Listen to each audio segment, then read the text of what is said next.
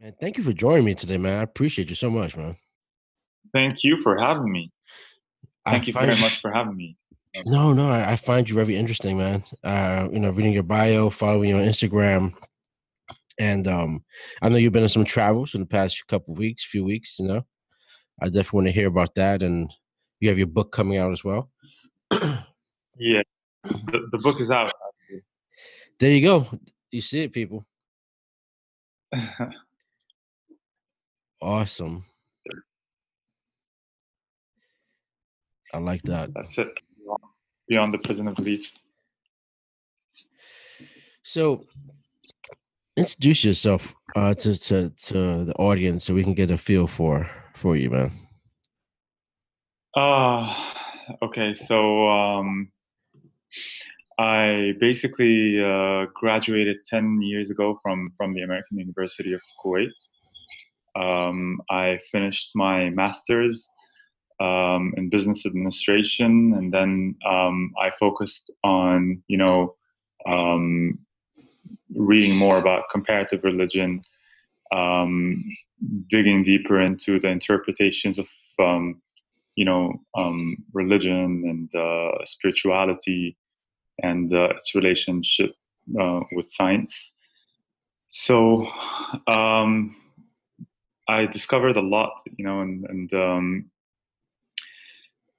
I have mixed opinions about so many different controversial topics Sure. that I would like to share with you today. Um, Sure. yeah. We're gonna get to all that because I guess my first question for you right now would be: do you believe that we have interpreted religion wrong from the start? Oh, absolutely, absolutely. I personally believe that the scriptures itself are not wrong. Religion in itself is not wrong. There are so many truths held in the scriptures of the holy books, whether it's in Islam, Christianity, Judaism. But the interpretations of those books have certainly led humanity astray, and it has certainly led to so many divisions, wars, hatred, and this is not what religion is supposed to be about, right? Like every single religion preaches unity, love, peace. Then what went wrong exactly? Like what happened? Why do people um, tend to glorify the religion and try to put down every other religion? Something was off, which made me look deeper into um, comparative religion and the cases and the holy books and scriptures. And I read so much and I found so much, um, which compelled me to write this book, and clarify so many points that people might misunderstand. Now, with religion itself, you said it's definitely interpreted by man, but it's also written by man, and it's been written for so long ago. And because the languages, especially coming from, religion is the basis of the Middle East, and then you translate it into the English form, it's way off. And they kind of use filler words for whatever they couldn't understand or try to make up in some of these scriptures. Is that right? Yeah. So it's not just the translations that may have been misinterpreted, but the actual interpretation in its own language might have been translated in a completely, I don't want to say wrong. At the end of the day, I'm not a religious scholar, but we all have brains, and we can all read, and in fact, this was the first word that was mentioned in the Quran. It's read. You have to knowledge yourself. You have to use your brain in order to interpret yourself. And if you're not going to be able to do that, then what's the whole purpose of following blindly if you're not going to use your brains and interpret yourself? So my point is, there are lots of different interpretations in the holy books that could go so many different ways. It could go so many different ways, and dictating one way in going about religion is not entirely it's not the right way to go about things, because we haven't unlocked every single interpretation, every single word, that these scriptures hold, and the fact that it was written by man is true, but was it dictated by man is an entirely different story. Absolutely. And I have that I'm going to discuss with you, and like how these revelations came about in the first place. It's quite controversial, but yes, I do agree that it was written by man, and I do agree that it was interpreted by man. But how were these messages sent across? Like, where did they come from? Right. How did they receive them? Absolutely. Who received them, and how did they receive them? No, absolutely. I totally agree with that, because I see that what religion has. Well, I want to say people have tried to become bigger than religion. They've made it to where it's monetized, right? They've made it bigger than what it needs to be. Especially coming and staying in America, and I live in the South now, originally from New York, and the South is called the Bible Belt, and the Bible Belt is heavy religious, but it's not very spiritual. They're reading the Bible, they're going by what the book says, so per se, right? Again, based off their interpretation, based off the denomination they're following. Even with prayer is very much so like meditation, almost like an energy source that you're going to be putting out there, right? But a lot of Christians tend to ask for, they do prayers and they ask for things instead of actually just kind of maybe sending their energy to someone else, right? Um, for me, religion has always been a question. I grew up as a Catholic, and I shied away from it very quickly, because when I became a teenager, and I just found so many things that was conflicting from the Bible they gave me to what they were actually presenting in the church. It was totally different. And I just wasn't connecting to it. I just didn't understand, especially when I was reading Ezekiel, the first couple of paragraphs, he sees something coming from the sky, he describes. It was just like so many things that made no sense to me. I was like, okay, this Bible is supposed to be about God, but he's describing some being, talking about there's a chariot with smoke and flames coming from it. They didn't have a word for spaceship back then. So what were they seeing? Were they on some psychedelics as well? That's possible. You know what I'm saying? So it's a whole bunch of things you have to look, as far as, again, like you said, how they receive the information, where they get it from. And when people, I guess, another generation did find these scrolls, what mindset were they in when they read it? Mm-hmm. So true, so true. These are all legitimate questions, and I don't blame you for what's happening, and the problem, Johnny, is the element of spirituality has been removed from religion, and it's been made political. Religion has been made political, Very much and so. and they use it as a weapon to instill fear into people. And I don't understand the agenda, but there's a war against consciousness, and religion has been used over centuries, to um, lead people astray, not away from religion, but away from spirituality, which is the purest essence of religion, spirituality. And if you get to remove that element from religion, then what you have left, it's just a bunch of words, that you can't really relate to. So there are lots of different concepts and theories, because you'll find a lot of analogies in religion, a lot of fantasies, a lot of bedtime stories, a lot of things that we can't really relate to. So when you look deeper into that, and its relation with psychedelics and plants and all the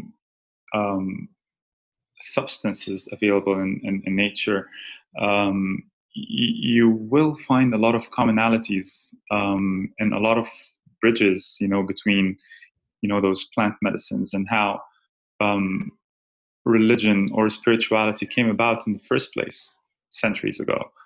Um, have you heard of a substance called DMT, Johnny? DMT? Yeah, I have heard of DMT before. Yeah. What makes DMT special is that it's produced by the brain. It's produced by the pineal gland and several other vital organs in the body. But it's mostly produced by the brain, by our own bodies. And DMT is basically short for dimethyltryptamine, and its function has been quite ambiguous. But a lot of studies, especially ones that were made in Johns Hopkins, and a lot of studies also done by Dr. Rick Strassman in the University of Texas, about the purpose of DMT and its functions.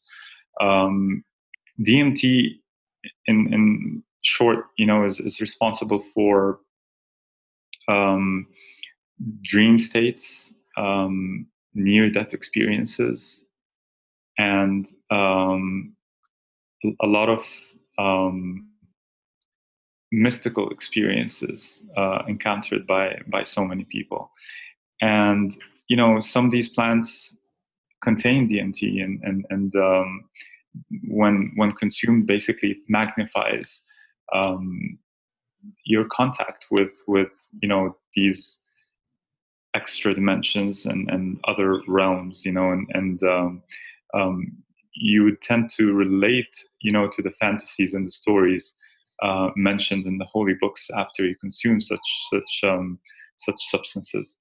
Um, but there's definitely a very interesting connection between DMT and all the religions, um, and it's definitely going to um, open your eyes to a spiritual realm, and make you relate more to the religions that we know of. And this is where they refer to as a third eye. Is that correct? Absolutely. In yogic philosophy, they basically refer to the pineal gland as the third eye, or the crown chakra. This is where the spirit molecule is produced, and there's a very interesting fact about that. The DMT is actually produced after 45 days, when you become an embryo in your mother's womb. It's actually start getting produced after 45 days, and this is the exact number of days where um, gender is determined. So whether you're a male or a female, I know it's a whole different issue in the States, when it comes to Yeah. gender now. But I mean, it's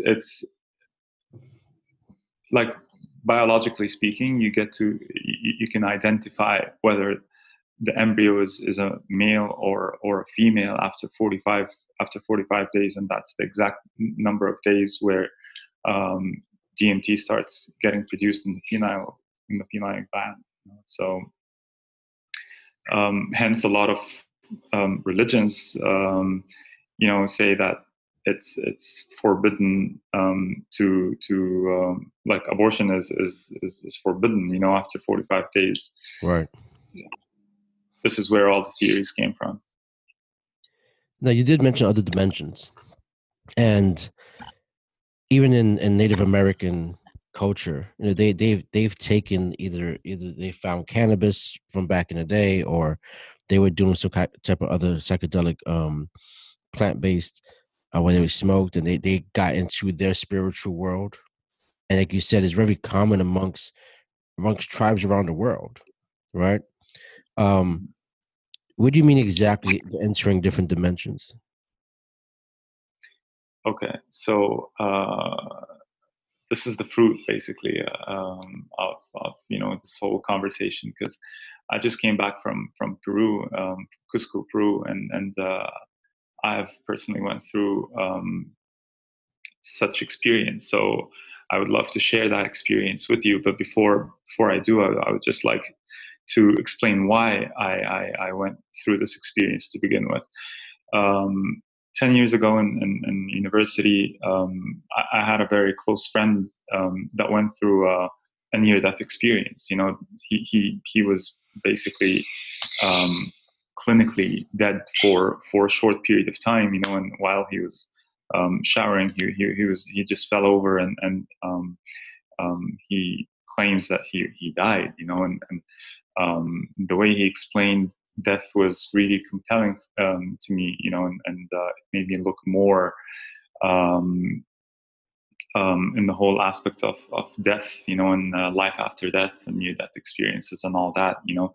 So how he explained it was very interesting. He said that he went through a white tunnel, and he had like a life review where he saw everything. He saw everything he did ever since his childhood up until that day, and he was like observing himself, um, um, judging himself, and right after all of that, he experienced the soul flight. So he basically detached or disconnected from his body, and he was like floating like in the room, and he found himself like laying on bed, and his family members were all around him. They were all talking and saying random things, and they were all very concerned. And when he finally opened his eyes, he found the exact same family members around him. And all he can recall, I mean, the last thing he remembers was him falling in the bathtub, right? So what happened between the bathtub and him being moved to his room? He doesn't recall what happened, and he was like unconscious. And the soul flight and all the details of what he heard, and what was said in the room was all real, because that's what he told his family, and his family were like, yeah, this is exactly what happened, and this is what we were talking about, which is no coincidence, because it's not just what he heard, but what he saw. It was all just very real to him, and he's like, towards the end, I felt like I have touched the fountain of love, the fountain of God, and it all felt so real. Heaven and hell felt so real. So when his consciousness came back to him, he changed. The guy changed completely, and a lot of people that go through near-death experiences, when they come back, I'm not sure if you've heard any examples, but when they come back to their consciousness, they either change 180 degrees, or if they're like, let's say, atheists, for example, or don't believe in God, it's so profound, it's so powerful, that this experience makes them re-question reality, and look at things from different perspectives, and this is exactly what compelled me to look into near-death experiences, and studies made about near-death experiences. And if you believe in the laws of attraction, you would find that the universe will work with you. If you're really determined to search for something, you will attract it to you. And I personally believe that I attracted to me, lots of different information and knowledge about, near-death experiences, and DMT was definitely one of them. I found myself like reading a lot of research a lot of research about near-death experiences. There's a really special book that I would recommend to you. It's called DMT, the Spirit Molecule, by Dr. Rick Strassman. He basically held lots of monitored experiments on volunteers in the University of Texas, where he basically injected or induced DMT into subjects, that volunteered, to go through this experiment. And the results he reported were just mind-blowing, man. That it was just mind-blowing. All of this compelled me to, write about this subject and even try this substance in order to be legit. It's writing about it is one thing, and experiencing it for yourself is a entirely different thing. And this is what I decided to do. That's amazing. It's it's really confusing for a lot of people as far as when they don't understand what spirituality really is, and as far as even with talking about God and energy and what does that really mean, right? And but are they one and the same, right? Do we even really understand what does that even mean, the word God? Or is that just a word that we actually created because we just have no other description for a powerful energy, right? Mm-hmm. And that's something that we have to always kind of question and say. And I think we have questioned it in the past, but I think as far as religion goes now, it's kind of paused. It's saying, hey, we're in this current state. Let's stay here. We're able to monetize religion now, which religion was always probably monetized in the past as well. But this is a good ground right here to stay put.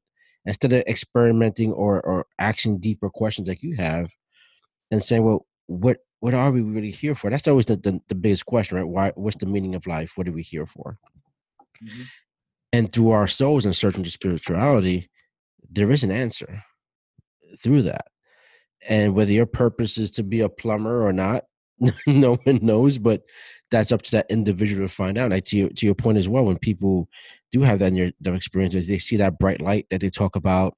They do come back as a 180 and they appreciate life more. Then that's not going to the day to day of just being a worker bee and just being stressed out about life, right? And I think that's the problem. We have gotten so caught up with the everyday, our smartphones. I'm talking to you from across the world, which is great, but it's also these dynamics that have stopped us from evolving spiritually. Mm-hmm. Absolutely.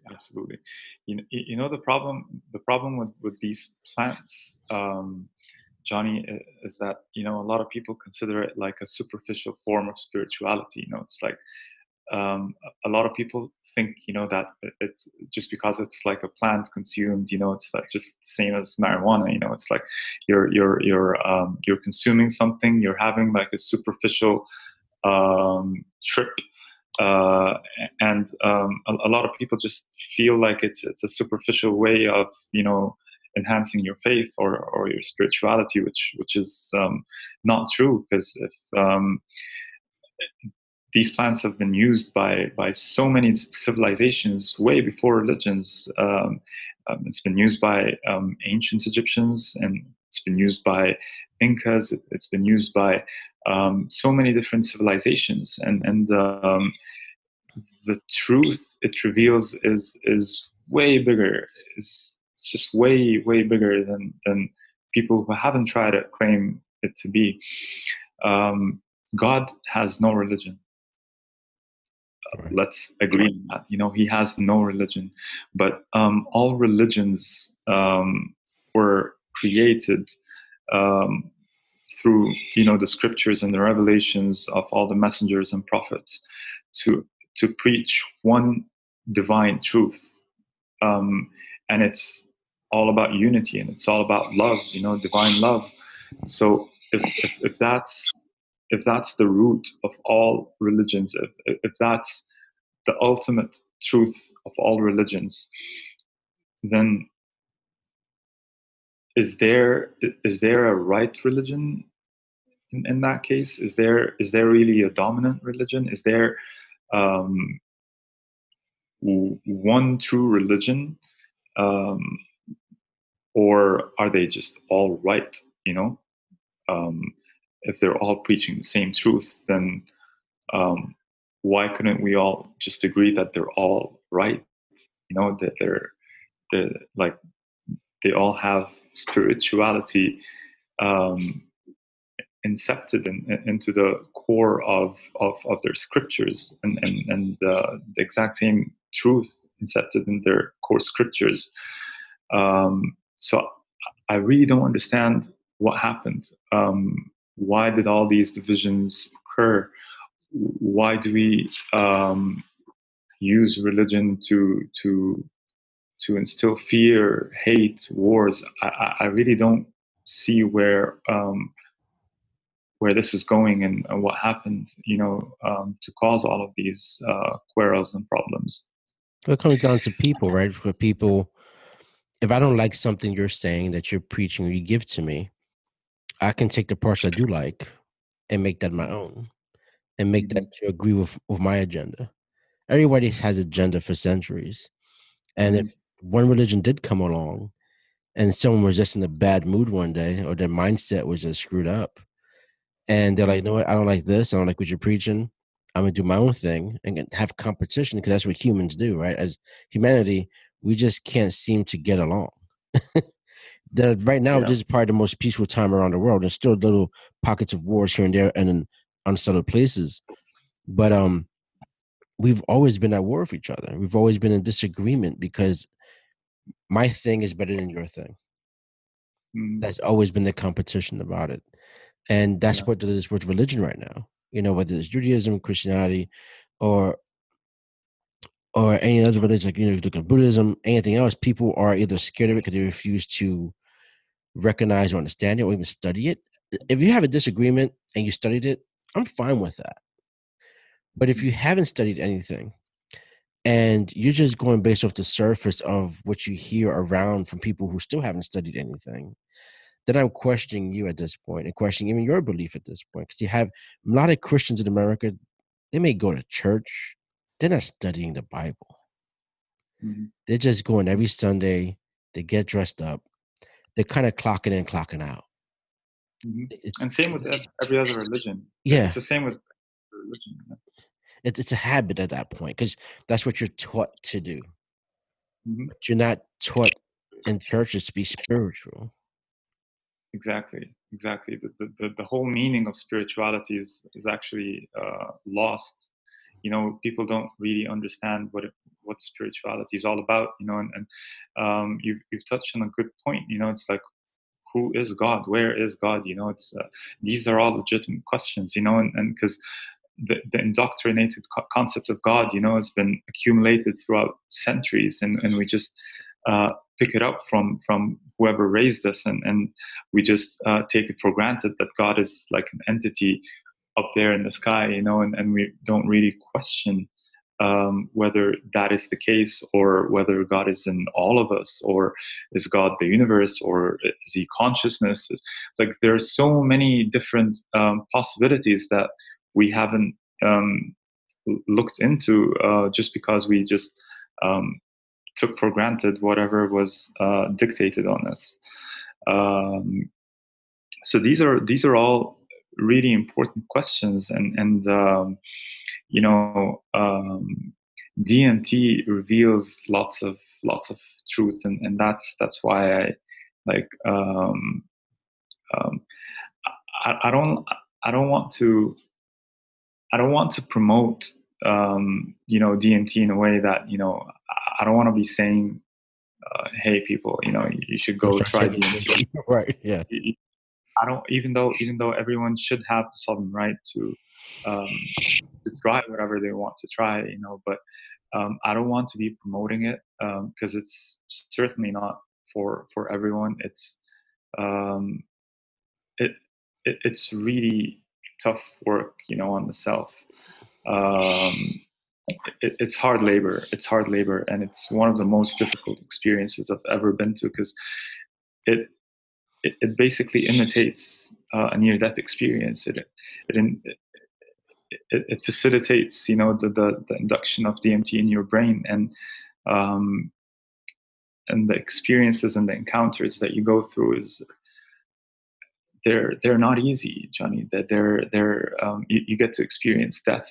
You know, you get to face death and face so many different unpleasant truths in order to get there, and you know, um, it's it's You're very difficult unlocking. to explain. It is. You know, Yeah. you're unlocking a lot of stuff you may have locked away. A lot of stuff Mm-hmm. that, you know, from childhood to adulthood that you may have kind of just put away in the back of your brain, and you know, DMT will release that. And you're actually going to Mm-hmm. have to, like you said, these are truths, and I think people confuse truths with just being happy-go-lucky and good things, right? You know, you know, flowers and sunshine. And the truth is, if you've done some bad things in your life and you kind of suppress that, it's going to come out. That truth is going to come out. That truth is Mm-hmm. going to present itself in a form that, can you handle it? And it's going Mm-hmm. to be raw. It's going to be raw data coming to you at its finest. And can you handle it? And then from there, to your point, like DMT is not shouldn't be consumed just 24/7, but it is a form of enlightenment after that, right? So after you take DMT, you go through this spiritual journey, and you see your own particular goods and bads, your own heaven and hell that's Mm-hmm. inside of you, and you go through this. The outcome should be what exactly is like, how do you move forward and really connect with yourself at that point spiritually and with your mind and body as a whole. You know, everyone talks about, you know, we're just a vehicle right now in a spiritual form. Right now, we have to use this vehicle in the right way. Mm-hmm. And like you said, consumption of DMT will help release a lot of those notions you have inside, those questions you may have, or even stories that you have inside of you.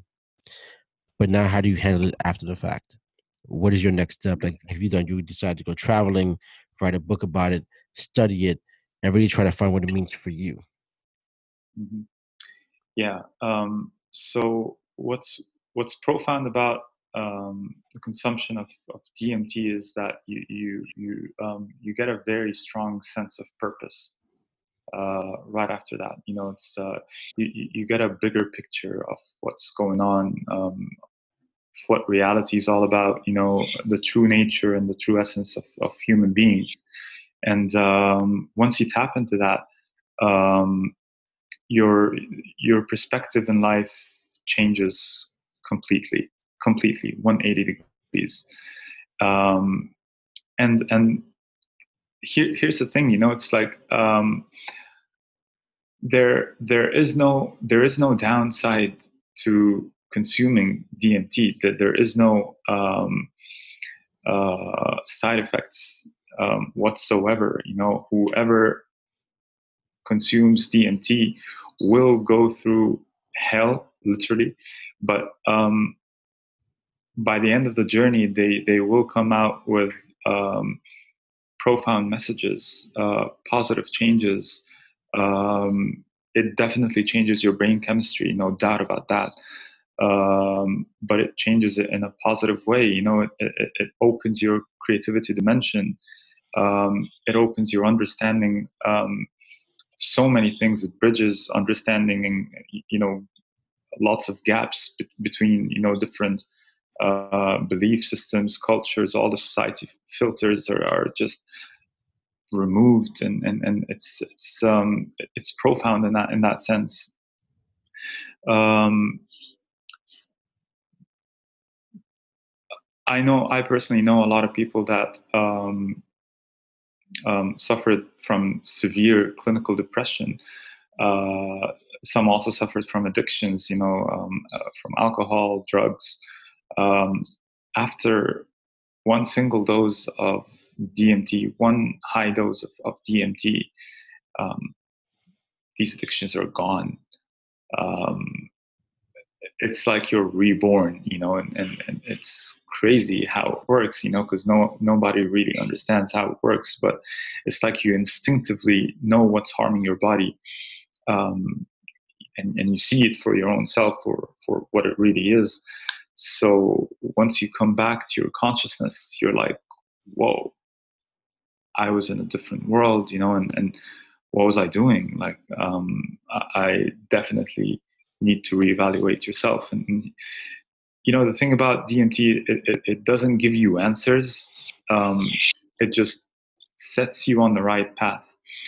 Um, it basically makes you reevaluate life as you know it. And like after trying it, I definitely realized I am work on progress. I'm definitely work on progress. No matter how much you think this is true, it comes from a different angle. It's I'll just go through my experience. I'll share my experience with you, and let's see what you take from that. Basically, DMT is available in a plant called ayahuasca. It's a vine in South America, a plant that contains DMT, which is boiled and mixed with water and then consumed. And after consuming my first ayahuasca brew, um,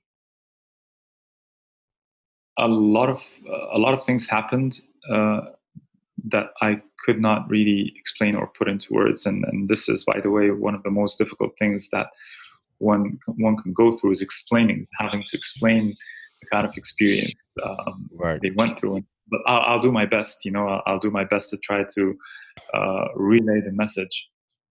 But in simple words, after consuming the ayahuasca drink or DMT, you basically go through phases. The first phase is it basically scans your body. Ayahuasca goes into your body and it scans your body for all the physical blockages and mental blockages, and you basically purge. I have no idea what you purge, because the first 2 days we didn't really eat anything, and what comes out of your body is not normal. It's you vomit like black sticky stuff out of your body. It's and I have no idea, Johnny, what that is exactly, but it could be, I don't know, dark energy, negative energy, bad stuff in your body that were accumulated throughout the years. But to me personally, I felt like a demon was coming out of my body, and this is what it felt like. It's the definition of demon here is controversial. I know. It's um, it could just be energy. It could just be the bad stuff stuck in my in the walls of my stomach. You never know, but I'm just telling you what it felt like. Because as I was vomiting, strange things happened. I felt like all these entities surrounding me, and they all like put their hands in my body, and my back, and they were like comforting me. They felt like hands. It felt like some entities were trying to support me in that purge process. Um, and the minute I started to vomit, it really did feel like a demon coming out of me. And I heard lots of strange voices, like strange sounds, and I felt the energy, and like I said, it wasn't just a normal vomit. It felt like part of my being is being is being released. It's just coming out of my body, and with all the voices surrounding me, the voices were really creepy. It's like whoa, whoa, like strange voices, funny voices, but it wasn't funny back then. And the minute you purge, the minute you throw up, you feel like a huge burden was just lifted and left your body. It's as if I really don't know how to describe this, but it's as if you let go of years of pain, man, years of pain. It's hard to explain what that was exactly, but it's definitely something. It's definitely something, because it kept on going. It didn't stop there. It kept scanning for more negativity and dark energies, and I kept purging, and I kept vomiting, and at a certain point, between one vomit and the other, there was a huge fight going on. There was a huge battle, and my interpretation of that is your ego basically is trying to resist so much the fact that you are letting go of its essence. The essence of the ego is being diminished, and it's trying not to let go of that, and it's like telling you this is who you are. It's don't let go of who you are, and this is where ayahuasca deals with that, and it makes you face that, and it makes you face your worst fears.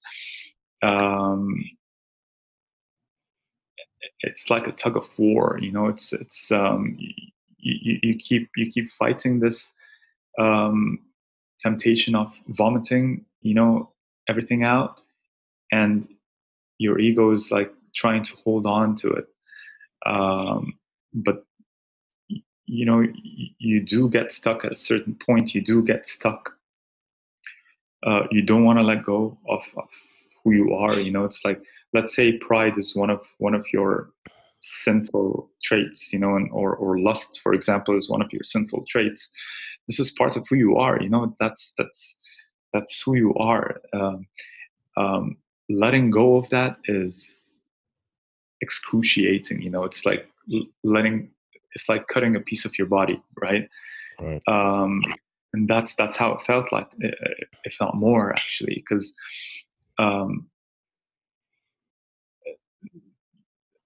it's really hard to explain how it feels, but that's pretty much how I perceive it, and how it felt like.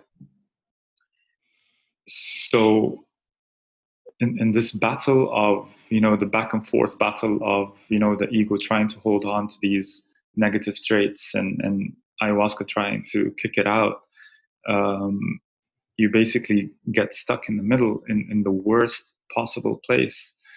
I was personally stuck in like a black hole, like in space, pitch black, darkness, complete darkness, and this place was really, really cold, and it was dark, and I felt abandoned, and I thought I would die from hypothermia, actually. For like, it was really cold, even though I was like covered with lots of blankets, and lots of heaters were switched on. Any person in my place would be sweating, but in my situation, I was like really, really cold. And this tells you that the mind is really powerful. If it convinces you that you're cold, then it doesn't really matter what external factors uh, influence, the environment you're in, right? Right. It's what your mind makes you believe, and it made me believe that I was really cold and I was abandoned and I was like in a very, very, very bad place, and I was like, I was kind of stuck in this position. I didn't want to let go, and that's when I felt like a lot of hands started to wrap my body and cover my body, and at a certain point started to choke me. It's like ayahuasca is called the rope of death, for the death of negativity. Um, and that's exactly what it felt like. I felt like I was dying. I literally felt like I was dying. Um, this is where my body started to resist that. No, this is all I know. This is my identity. This is my body. And I'm not ready to let go of that, and this is something you keep hearing a lot from all the shamans, the doctors, the psychologists. If you ever get a chance to let go, just let go, but you don't really understand what they mean when they say let go. Right. What I understood later by letting go is that, when you feel like you're going to die, just go with it, because death is it's only an illusion. It's like an illusion created by your mind, for your ego to exist. And this is the only time your ego can thrive. If you die, your ego's gone. So this is the only thing that your ego will hold on to, is your human body, because that's all it knows. And what happens after that is completely alien to it. So I wasn't able to let go. I wasn't able to, or I wasn't ready to let go just yet. So my experience, my first ayahuasca experience, my first ceremony ended there. It wasn't pleasant at all, but I definitely purged a lot. And I talked with the shaman the following day, and he was like, um, so that the shaman, basically, he also consumes ayahuasca, and he gets to see everything in a different way. It's like he sees all the spirits and all the forces in action, and he gets to explain what was going on the day after, because you're um, you, while under the influence, you're not really in a state to, make sense of what's going on around you or to you. So he was like, you have a lot of mental blockages, mental, emotional, and physical blockages that you need to get rid of, and I'll help you do that in the following ceremony. And that's exactly what he did. He sang his Icaros, and I don't know, dealt with spirits. I have no idea what he was doing exactly, but it definitely worked, because the purging was much easier the following day. And what happened after the final purge was amazing. You get to experience nirvana right after you purge all the negativity, all what your ego is holding on to. It is gone, So the transition to a near-death experience, or transition to death, is very smooth, and it happens like just like that. It's you're not even given a choice. Like the first night, I was given a choice. I was given a choice to either let go, or um, or come back to my consciousness, gasp for air, and come back to my consciousness. And you will always choose gasping for air and coming back to consciousness, because it really feels like death, Johnny. It really feels like you're going to die, which is very scary. It's really terrifying, to just let go and surrender to death is not something that you can do if you have the choice, right? Yeah. But the following day, you get to understand that this is just your ego trying to hold on to dear life, and once you purge all the negativity, all the you know um, dark energy out of your body, the transition to death is very, very smooth. It happens seamlessly, and I didn't even have like a choice. I just lost consciousness, and I knew that when I lose consciousness, that's going to be it. Like, I ran out of breath, and that was it. I was going to die. I'm dying. I was dying, but I didn't mind it. The second day, I didn't really mind it, and I lost consciousness. And when I lost, yeah. This is a great story. I just have so many questions. When you first intook the DMT, was it immediate? Did it take time? hmm Um, it took like half an hour to kick in, but you can feel it. You can feel it like run through your veins and blood and body, and you can feel it like um, working. The first half an hour, you feel like you're sick. You're.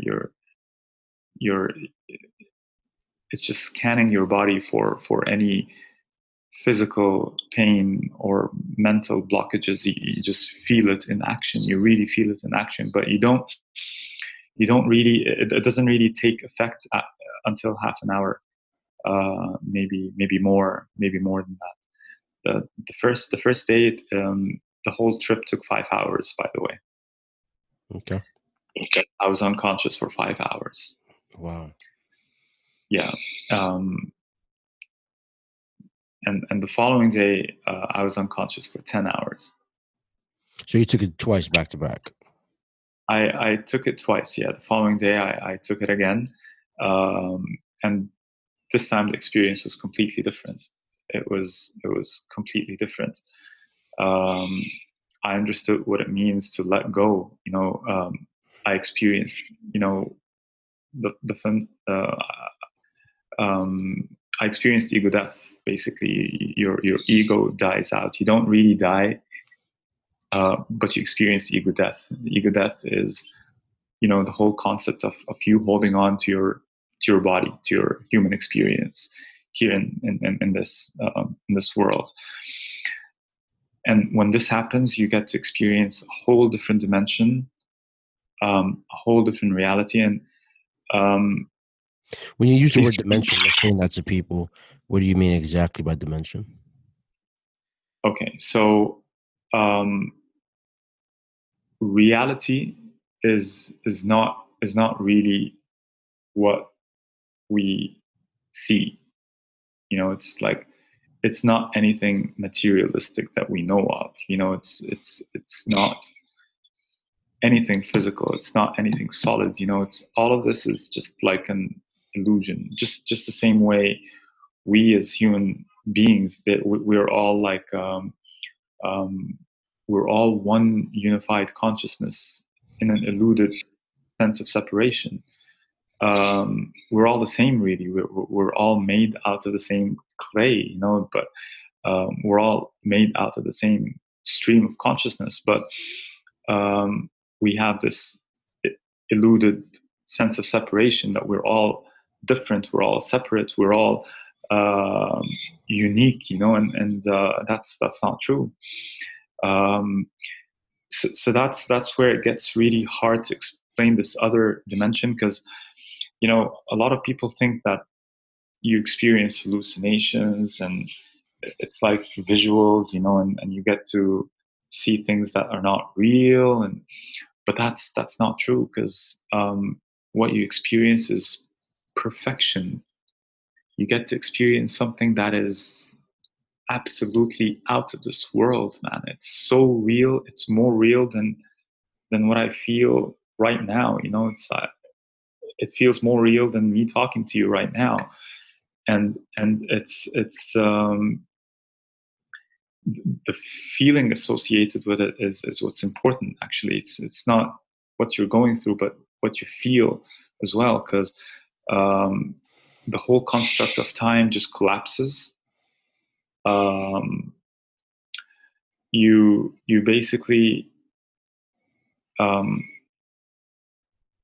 lose your sense of identity. You feel like your body. Okay, so what happens is that if you look at your body, you feel like it's melting. It's not melting like plastic, it's at first glows, and you see like you start seeing your cells as glowing energy, and it starts to merge with the universe. Everything, like, at first warps, and you just start seeing everything as vibrations and energy, and like everything starts to mesh and merge and warp, and you start losing your sense of identity, like, and sense of reality, like what's going on, what's happening. Like, everything is melting into this one stream of consciousness. And when that happens, your ego still starts to fight that, and it starts to form your body again out of this stream of consciousness. It starts to, like, put it together, and then it slips again, it slips away, and this keeps happening until you actually let go. And when you let go, the feeling is inexplicable. It's like your whole thought process is gone. You don't experience emotions. You're not really sad. You're not mad. You're not happy. You're not. You're just tuned into one stream of consciousness, and you get to experience one feeling, which is divine love, nirvana, the creation of the universe. You get to go out there and see lots of space and stars, and the definition of euphoria. It's very hard to explain, because you get to see lots of, like, patterns and geometry, and you get to see how everything fits together, how everything was created out of this stream of consciousness. It's like,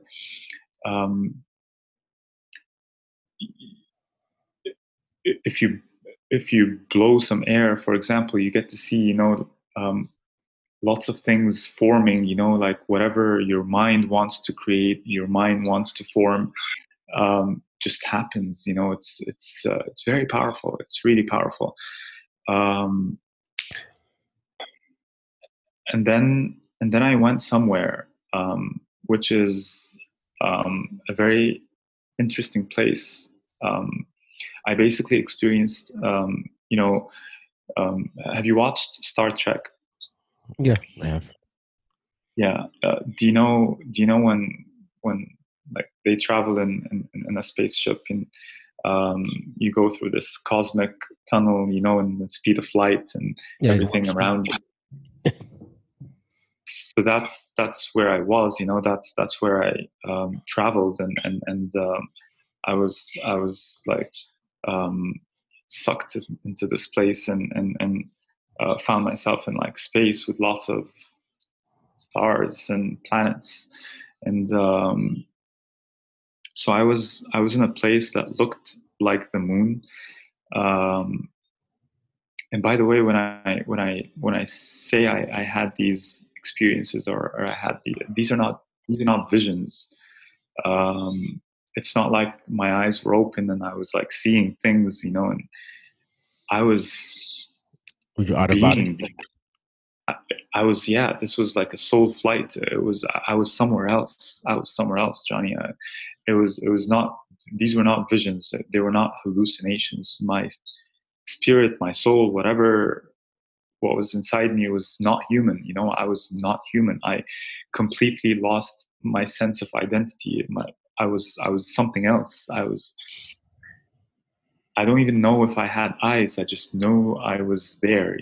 I just knew I was there. I was being, one with the stream of consciousness, and I was like observing. It's like you're observing, and it seduces you. It's like you keep going in and in and in, and you keep getting sucked in, and you don't really understand what's going on, and you lose the whole concept of time. You just feel like it's eternity. It's like you don't understand what space you're in.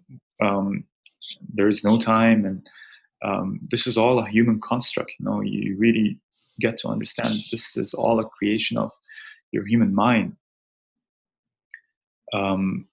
So when I went to this place that looks like the moon's surface, I started seeing like entities around me. They all surrounded me, and they were like trying to fix me. They were like observing something. They were like trying to communicate like in a language that I don't really understand. It was like gibberish. It's like they were saying things that I didn't really understand. However, I really felt like they were trying to send a message. They were trying to, relay a message. Now, when you say they, Okay. did you get to see anything, or it was just more of a feeling? Yeah, no, I saw entities. I saw entities, and I really cannot describe what they looked like, but they were entities. I don't know. They looked like aliens, robots. It's very hard to explain, Johnny, but I saw something. Okay. It was definitely a two-way communication. Like, Now, when they were trying to, I guess, engage with you, did you did you feel like you belonged, that you was in the right place? oh yeah, oh yeah, absolutely. I felt like I didn't want to go back. It was so um, I can't even find the word to explain the feeling, but I felt like this was home. Like I instinctively knew that this is where we're supposed to be, and it felt so right, and it um, I wasn't scared, by the way. Like, even though all of this was like foreign and to the human mind, and it was like alien, and it just felt right. It felt like this is where your consciousness would go after dying.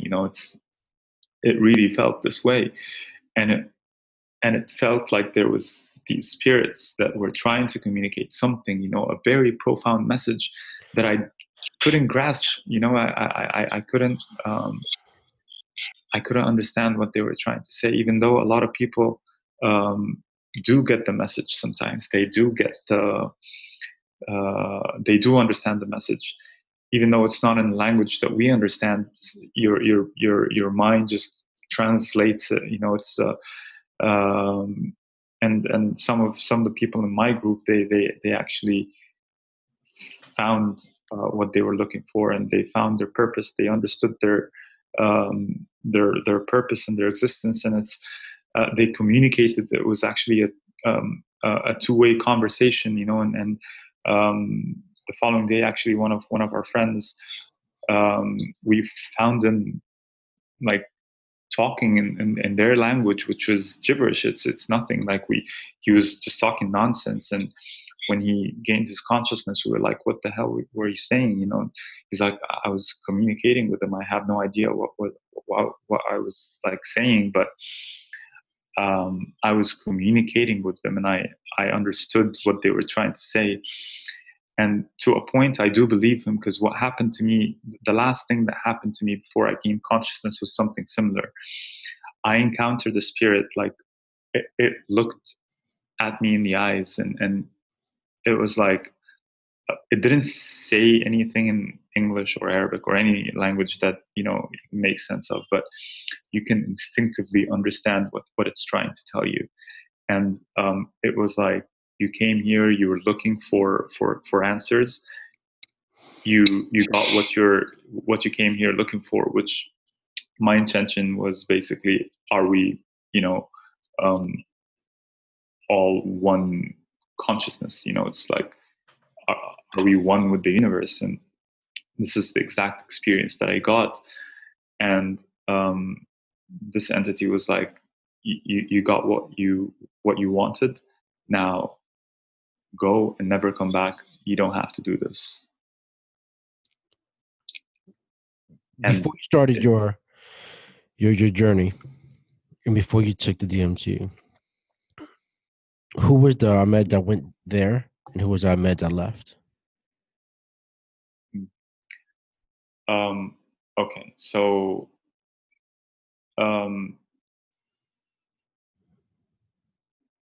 the person I was before DMT was a person that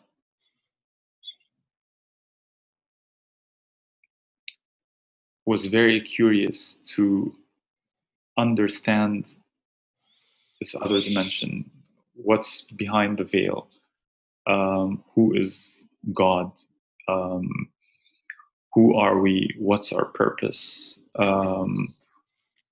what are we here for, what am I supposed to do? I had so many questions. After coming back, I felt like there are so many things that we don't need to know. And there's definitely a purpose to every single person here on this earth. There's a deliberate purpose. We might not know the ultimate objective or the ultimate purpose, because it's very hard to wrap your head around, the purpose of every single person, in this world, and it's like a massive puzzle piece that you will never come to understand, the extremity of it. But one thing that it made me feel is a massive sense of gratefulness to have this human body, to have this human experience. I was like, because I was like something else, man. I was like somewhere else. I was something else. And at this moment, I realized, like when all my human layers were shed away, I was like, I'm really grateful to have a human experience. I'm really grateful to have whatever I have in my life, and the message also that I got from all of this is that all religions lead to the same truth, and it definitely gave me a different perspective in how I view all the different beliefs, and what it leads to, and how to bridge this understanding. And I kind of know what I need to do right now, and it's do something about the discordant beliefs and cultures and understanding of life as we know it, and the whole concept of God, and the truths about reality and all that. Is I feel like it's my duty now to spread the knowledge that I know, and doing that through your podcast is a stepping stone. It's like, it's a start, and it's definitely the path I'm determined to take. Do you feel like you may get ridiculed from people who hear your story, whether that's friends or family or just strangers? Yeah, I'm expecting that. I'm expecting that not just from friends or family, but from all sorts of people. All sorts of beliefs, but the thing is, Johnny, that like after seeing and experiencing what I did, I can see past all the egos, man. I can see when an ego is in action. It's like it's happening, and the way you the way I would personally deal with it is not going to be the same as before, for sure. Because one thing that DMT or ayahuasca does to you, it makes you see the world from the eyes of people. It makes you understand why people act or behave the way they do. And it also makes you see how the world perceives you, which is strange, because it's not like I've been there for a long time, but it feels like I've been there for like thousands of years of psychotherapy. Right. You get to know, you get to understand many things, and you get to witness the creation of the universe, and it's really hard to grasp, on everything, and come back with all the teachings that you encountered, but you really get to hold on to what you need right now at this moment in time, and um, um, I kind of like um, you know I make a conscious effort now when I feel like my ego is getting in the way of a discussion, or a conflict between, because whenever a conflict is happening, this is the sense of separation that I was telling you about, right?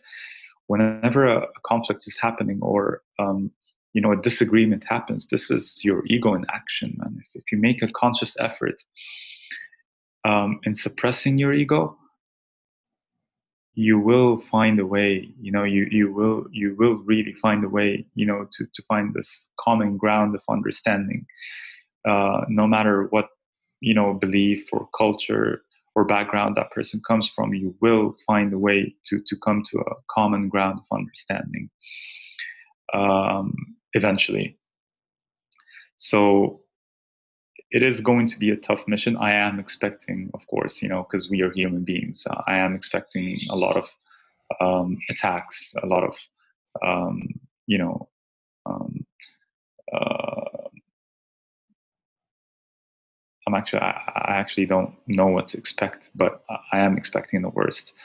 But I'm ready for it. I'm definitely ready for whatever comes my way, because um, you either deal with it or just let it happen. And what's the purpose of letting it happen, and not doing anything about it, if you feel that this is your purpose, right? Right. If this is your purpose and you feel like that you are on this planet to spread what you have discovered, you're gonna have some fights. You're gonna have some hurdles along the way. You're gonna have a lot of people and also your own community look at you like you don't belong. But I think this has happened to a lot of people who always thought different, who always perceive something differently. Doesn't make it bad. And your experiences has definitely affected you in a great deal. As you talk about, you can hear it in your voice as far as that connection you have made with whatever you made, right? And the continuation of your studying is going to be huge to your future, right? And also it's figuring out how to manage the reality of life, of what you're going to might experience from people compared to the spiritual world and the being that you really want to be. There's going to be a constant conflict of that. And, like you said, you're not sure what's going to come at you. And for all we know, everyone could be ecstatic and happy that you discovered this, or just presented it in a different way, right? And giving people the knowledge that they need. Or they may look at you and saying, "Hey, you're just another person who took a psychedelic drug, and you experienced a good high. Hmm. Some people make it that basic, right? They would Hmm. try to water down, dilute your experience. Hmm. As you continue to go through your journey, truly, what is your mission at this point? What is your, you talk about purpose? This is your purpose, but now you kind of have a mission that you have to go through now. What does that look like for you? Like, what have you defined that as of yet? It's to spread the word. It's like redefine the interpretations of um, religion and spirituality and our understanding of it. Um, this is definitely something that I still have a lot of work to do, but I know that this is the direction I have to take. And I know that it's my purpose to do something about it because nobody's doing anything about it in the way I want it to be, and this is where I feel like this is my duty. It's something that I have to shed light on. Um, so the ultimate message is to spread the word, and this divine unity of consciousness, of life, the universe, God. We're all one. We all um, we all we all come from one source, and this is the ultimate direction I'm going to head. My message is going to revolve around this fact. No matter what your belief system is, your cultural background, I really don't care, because what I've seen, whether it was like a psychedelic drug or spiritual experience, it's something that happened to me that made me believe strongly about something, right? And for those who think that it's like a psychedelic drug, or because I personally don't like to call it a psychedelic drug, I refer to it as a plant medicine, Sure. um, and the reason that it's not a drug that a lot of people experience very similar effects to um, near death experiences when they consume it, and it's something produced by our brains, for God's sake. It's like right there in the pineal gland. So it's something that is facilitated by the plants. These plants have spirits like animals do, like human beings do. So there's something much deeper than it being just a normal drug. And there are lots of studies that share lots of different reports about all the shared and common experiences when such drug is consumed, when such plant is consumed. Um, and that also points to the fact that we are all like similar in one way. Like, even like, let's say for argument's sake, this was a drug and it caused this hallucinogenic effect. Why are we all experiencing the same thing? Does that point to the fact that we're all one? So everything just keeps going back and pouring back to the fact that we all stem from one consciousness, whether it's our mind in action, creating all these effects, or there's actually something out there that created all of the human experience out of this stream of consciousness. But no matter which angle you get to look at this from, it all points back to the fact that we are all one. Do you feel that Um, the younger generation, the new millennial generation, is really shying away from religion and trying to experience that spiritual energy or spirituality? yeah, and I don't blame them, because their understanding of religion is completely distorted, and the way it's portrayed and reflected, in this day and age is completely distorted, and we're not doing religion justice in any way, and for them for me to like, for me at least, to get to the bottom of this, I had to read religion by my own, and not, get distracted by all the teachings, that was once dictated on us.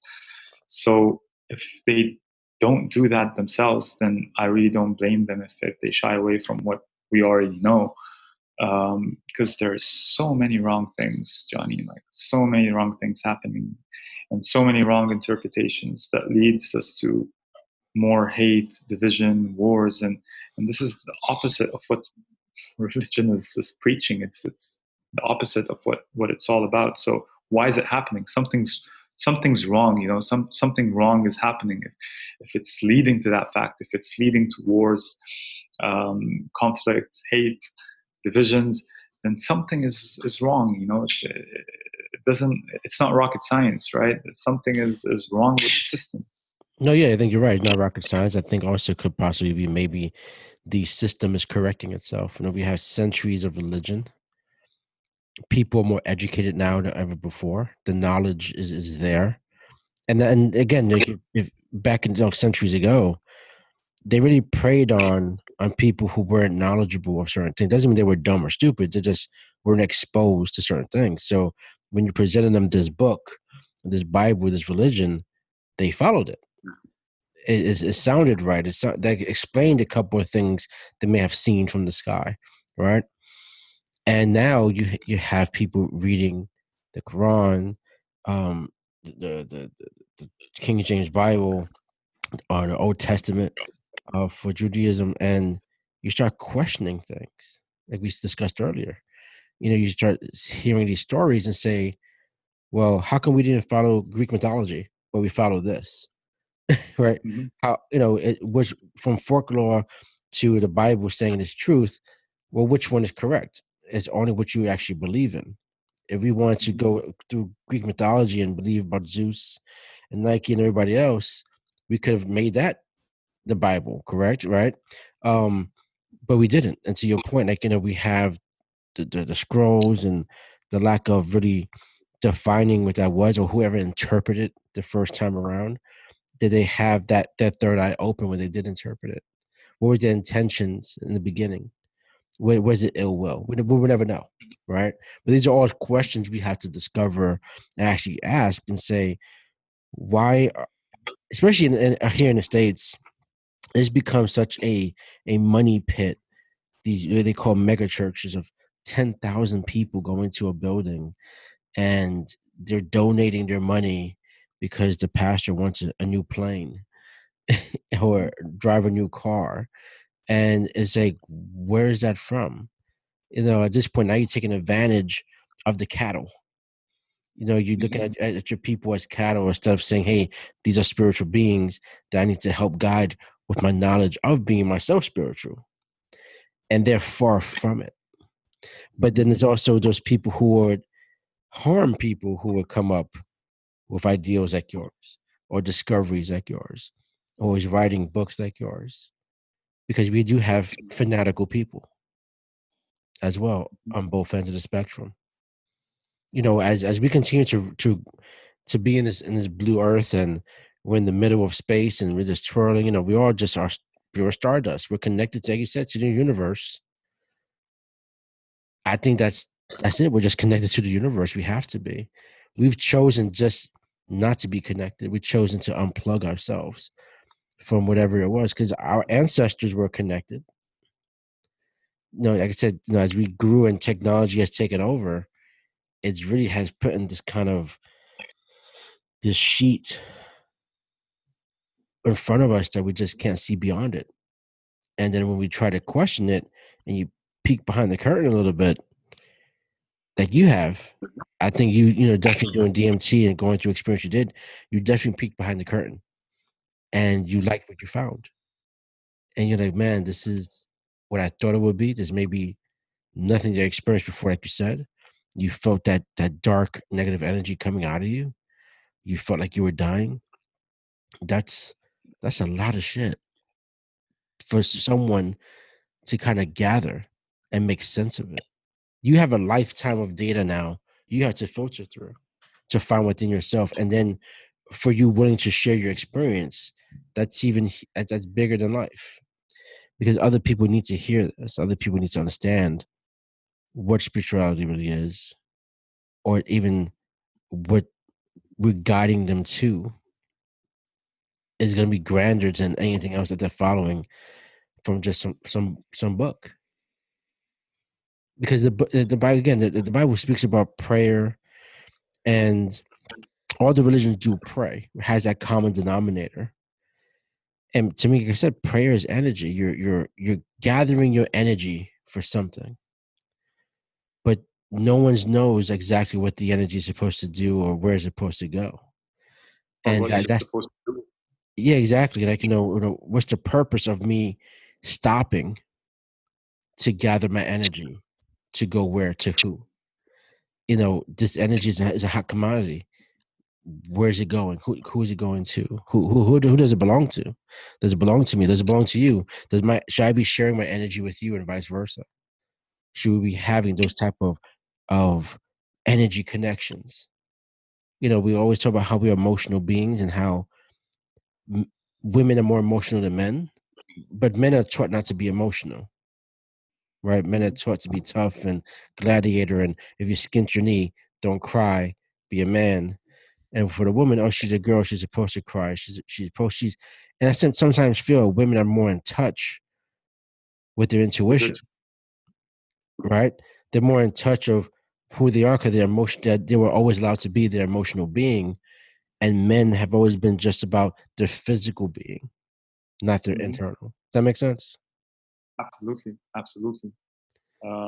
Males have actually been very much disconnected from their true essence, as opposed to women who, are they tend to be more spiritual. They tend to be more connected to their true essence than males, unfortunately. Um, but this whole connection is very important, Johnny, and I guess you've touched on a very important point, because it's about time. It's about time to make this connection. It's like, I personally know that I have my own beliefs, and you have your own beliefs that could be different. They may not be the same, but we have found this common ground of understanding. It's like we managed to have a civil conversation, and this is what human beings are supposed to be. So we're supposed to have these civil conversations, and make this connection, feel good about the kind of things we're talking about. um, you have set objectives in your mind, I have set objectives in my mind, and we managed to share our ideas to serve that purpose, and that's very important. If conflict happens, if you disagree in a point and conflict happens, and then we hang up, and what's the whole purpose? How would I make these connections if I don't listen, if I don't extend my understanding to whatever is different than what I believe in? Yeah, And we it's can't very label. important. Yeah, we can't label something right away we don't understand as crazy, and that's what Mhm. as humans as we do. If we don't understand it, we never experienced it, and we hear you talking different, right away you're labeled as, oh, this guy's a nut job. Mhm. And that's far from the fact. To your point, we have to listen, decipher out what you're saying. If I agree or disagree with you, that's up for me to determine what parts I disagree with and what parts I agree with. And I say, wow, okay, this made sense, or you know what, this makes no sense to me because I'm heavy in my religion, whatever that may be. Mhm. Mhm. And I follow no religion right now at all. And I walk this earth right now in a constant state of trying to figure out what am I here for? It's Mhm. beyond me just clocking in and clocking out for work. And we talked about the DMT and how it made you go to your third eye, and artists, musicians, painters, whoever, they tend to go to some type of drug, whether it's marijuana or alcohol, to to access their creativity, right? And this has been known for centuries, right? And you look at now, unfortunately, some of them go to addiction because of it.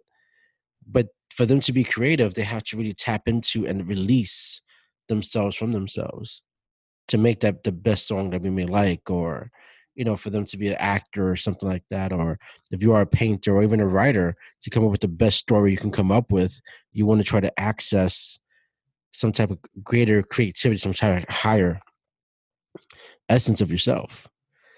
And that says something how that's a natural thing or innate feeling that people feel they need to do to access something. And it could be just a trip or a stumble to what we're talking about today, about accessing your third eye, that accessing that other dimension that's going to really make you more in tune with the universe and yourself, and where your guiding light should be. Mhm. Yeah. Yeah. You've said so many important points that I want to comment on. Um, first of all, there are so many different opinions about religion, and it's perfectly normal to have different opinions. But Johnny, there's so much truth in every single religion, in every single holy book that you read. You will find so many truth, so many different teachings that are legitimate. It does help and serve humanity. And what I'm trying to say here is that if you live by trying to understand and extend your understanding to what's different from you by not negating anything that could possibly be true, you will go a long way. You will go far. So, and that's what I'm doing. It's like that's why, like, if someone comes at me, and they're like, you have like weird set of beliefs, and we're not entirely agreeing with you. I'm like, I'll be like, okay, but I never disagreed with you. I never actually disagreed with anyone. And there's so much power in that. Because every single person has their own truth. We all had different experiences. We were all exposed to different experiences. Hence, we all have different truth. No one has the exact same truth as even if that person is your brother and was raised in the same household, you will not hold the same truth because you were exposed to different experiences. So no one's in a supreme position to impose an absolute truth on anyone. No one's in a supreme position to do that. Therefore, we need to understand that there's a dynamic, flow of understanding that has to take place in order for us to reach this unity, which I personally believe is the ultimate purpose of humanity, to connect and reconnect and unite. And there's only one way to do that, and it's to listen and to extend your understanding as to what's different from you. I may have different beliefs than you, but it doesn't mean that my beliefs are right and your beliefs are wrong. But if I do listen to what you have to say and understand that this is your truth and this is my truth, then we have already, started a common ground of understanding, right? Absolutely. Absolutely. I think it comes down to a lot of things as where, especially, the Western world is so young and so kind of immature compared to the rest of the world, right? Because the rest of the world was around for centuries before, and you see people making kind of migrations to India to learn yoga, but they come back here and make it into a damn exercise and throw away all the spiritual part about yoga. Commercialize Yeah, exactly. It's like, what are we doing to ourselves, right? And um, it's almost like we just continue to fight ourselves against our innate feeling, knowing that something is there. It's like we're almost afraid to recognize, yeah, there may be something there. And if I ignore it, I don't have to face it. So I should be good. I should be fine. And you might even wind up you should be coming better on top of it, because now you're actually exposing yourself. You're opening yourself up to all these different type of energies and people. And you get to learn and explore. And that's what this platform is for. That's what I created this podcast for. That's why, I don't call it a podcast. I call it Johnny Nomad Presents, because I'm presenting someone's story. It's about you.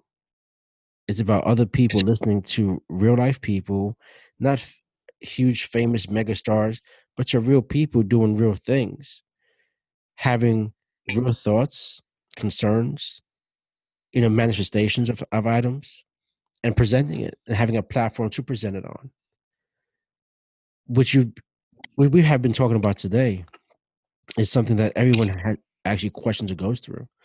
Or that person who does, end up in a hospital, then they start praying for God then, and they never probably prayed for God before ever in their life. They felt something. They're Mhm. afraid of something, of happening. If they was in touch with their spiritual being, they know when it's time for them to pass, they'll feel comfortable with that because they have accessed that side already, like you have, right? By going to Peru, experiencing DMT, going through the hell that you said you went through, vomiting this evil essence coming out of you, like black tar coming out of you. That's huge. You know that it sounds crazy, but it sounds intriguing. It sounds like, wow, this does make sense. All the things we ingest, and not just consumption as food, but just thoughts, visuals we were exposed to as children, to adulthood, to regions of the world.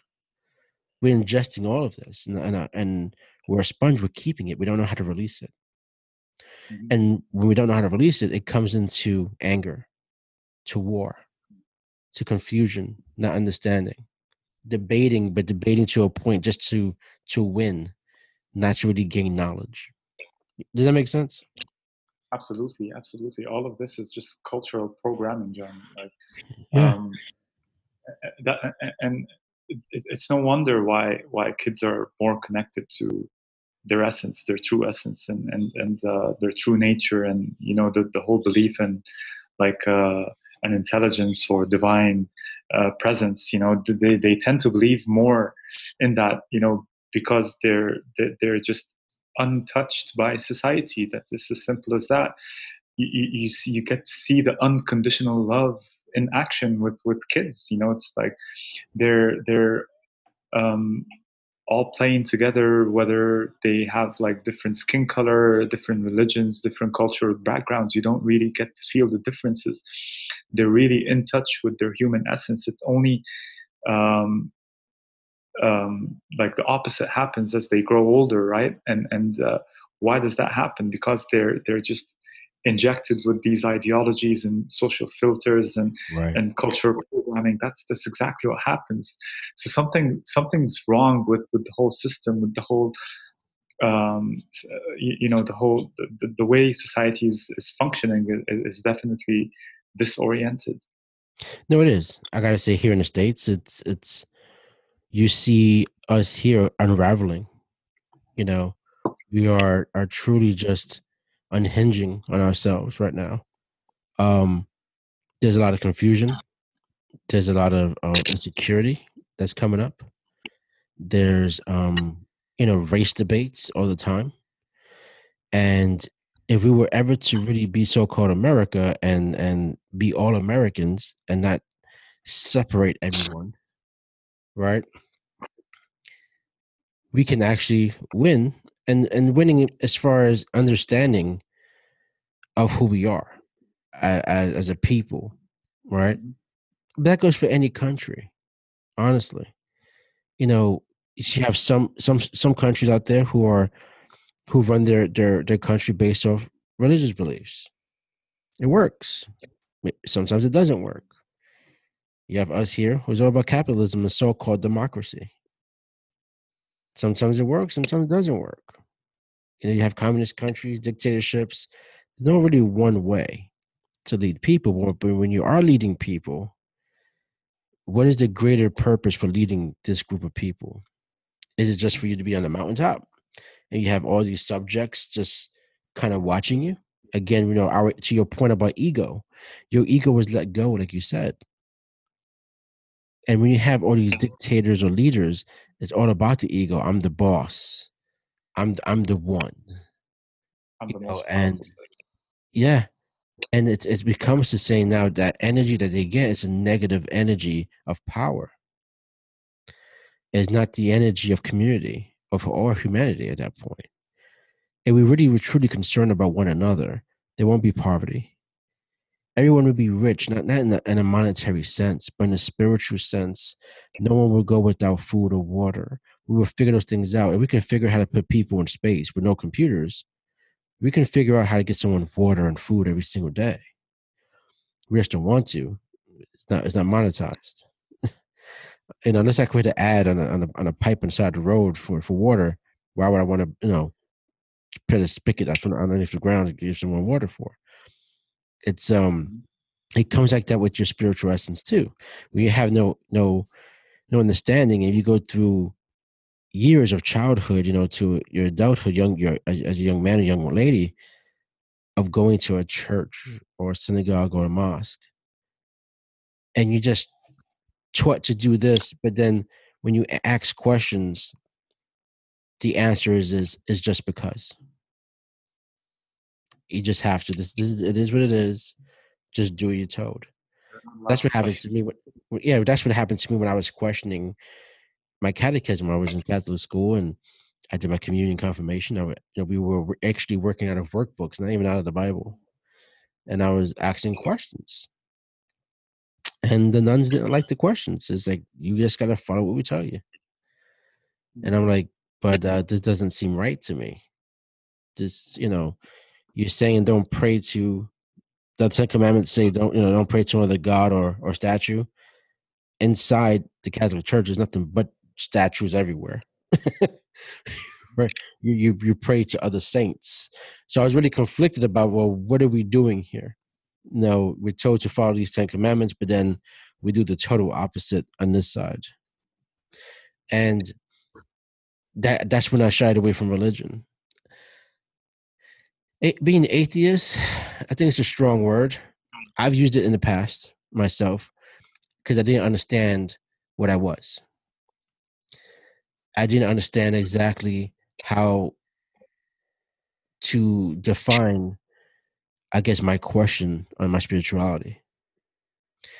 And not until recently, I have to say, is when I really figured out that, you know what, it's not so much I don't believe in a God.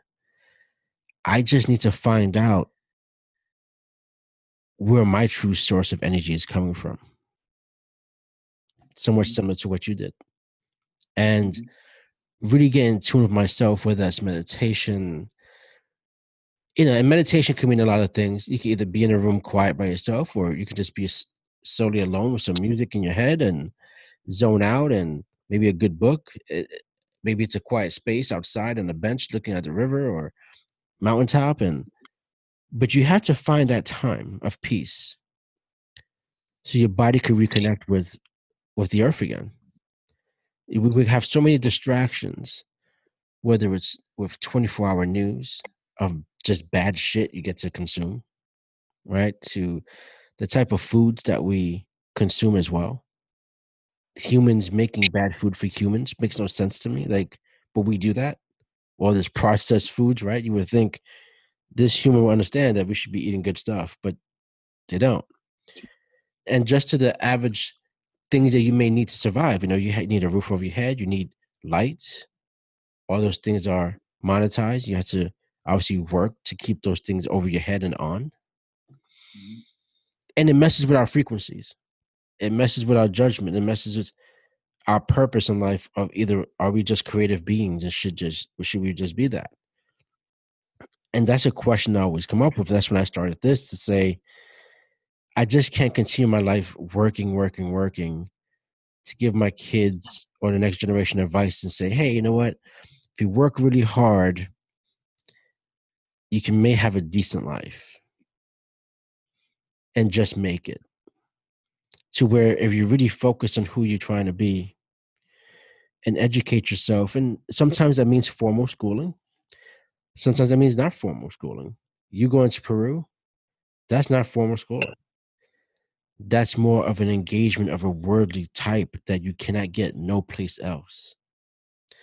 That's something that you have to go sort after. I think every human should go on a spiritual journey. I think they should be, paid to do it. Like, here's for your travels. Do this for the next 2 or 3 years. Let's see how you come back. Let's see how you or have it could contribute to society. or have it as part of a curriculum, right? Absolutely, like that should be preached from day one. But we don't. We teach people based off the needs of what's going to come next, right? So if we're building something new on this earth, okay, we need to train people just for that. Has nothing to do with our spiritual being. Has nothing to do with us questioning about the energy that comes from the universe and how we're part of this universe. We're so centric about we think we're the only thing happening in the universe, and there's many things happening. There's bigger things in us that we don't understand, we haven't got to experience yet. And like I said, for myself, I did drop religion, but I never disrespected it. I never just said, hey, you may believe in that, you're an idiot. I never came up with that. If you believe that, that's fine. You can practice it, whatever you want to practice. Allow me to practice what I want to practice. And if it's like we're talking about, right now it's being more spiritual, allow me to practice that. And if you have a question about it, I have no problem answering that question. The same way, if I have a question to a Jewish man, a Jewish woman about their religion, they should be respectful enough to understand I'm being respectful. Give me an understanding as far as why. I want a deeper conversation, deeper not understanding of what's going on. And to your point earlier about, religion has started wars for centuries, hundreds of years. People have been fighting the same war, but no one knows why they started. They've come up with their own reasons why for their generation is why they're fighting, right? Because the last generation told them something, but that's also been diluted time and time again. But what started the fight? What was it over? Really? Was it a misunderstanding, a miscommunication, just some people hating on each other because someone had more sheep than the other person? So it comes down to that. It seems like history is repeating itself. Huh? Because we allow it to. We tend to continue to do the same thing just with different technology. We refuse for some reason to learn from our mistakes, and like we're creatures of evolution. If we look at any other animal out there in nature, if we look at the bee, they make beehives and they make the same beehive every single time. They don't modify it. We're always on this modification state. We're always evolving something. Every single year, you can get a brand new phone, right? A different phone. It's not the same phone. It has something new, a better chip, a better camera, a better something. TVs get thinner and thinner. The resolution gets higher and higher. Now we're going from a light bulb to LEDs, right? No other animal on this planet does that, but we do. We haven't found something that says this just works. Let's just keep it and work with it. We get so employed by having the next thing that we tend to lose ourselves completely in this planet. And our time is short. When you're in your 20s, you don't realize how much time you have. You just say, I'm young. I got this. When you hit 40, things start looking kind of different. You start pretty much saying, I got half my life left. What am I going to do with it? How am I going to contribute? Every day I'm thinking, how am I going to contribute to my community? How am I going to be a better human? Yesterday I passed a woman as I was going down my steps from my apartment. I said, good morning. She looked at me and just kept walking, didn't respond back. Maybe she thought I was hitting on her. I was just trying to say good morning. But the perception has been so, I guess she's gone through that so much. Yeah. You know what I'm saying? So, but all that being said, like, her spiritual being is done. She's like, I don't even want to engage with another human because I've been attacked or hurt or disparaged against. And that's where having a spirituality and understanding that spirituality and engaging with people in such a good way and sharing your energy, your genuine energy, is going to be a game changer. And it should be. Will people do it? It's going to take time. I think, like I said, this new generation is different, especially at least in America. Like people, especially in big cities, are less and less religious now. In the rural areas, they still hold on to religion. But again, it's not about spirituality. It's just about reading some scriptures from a book.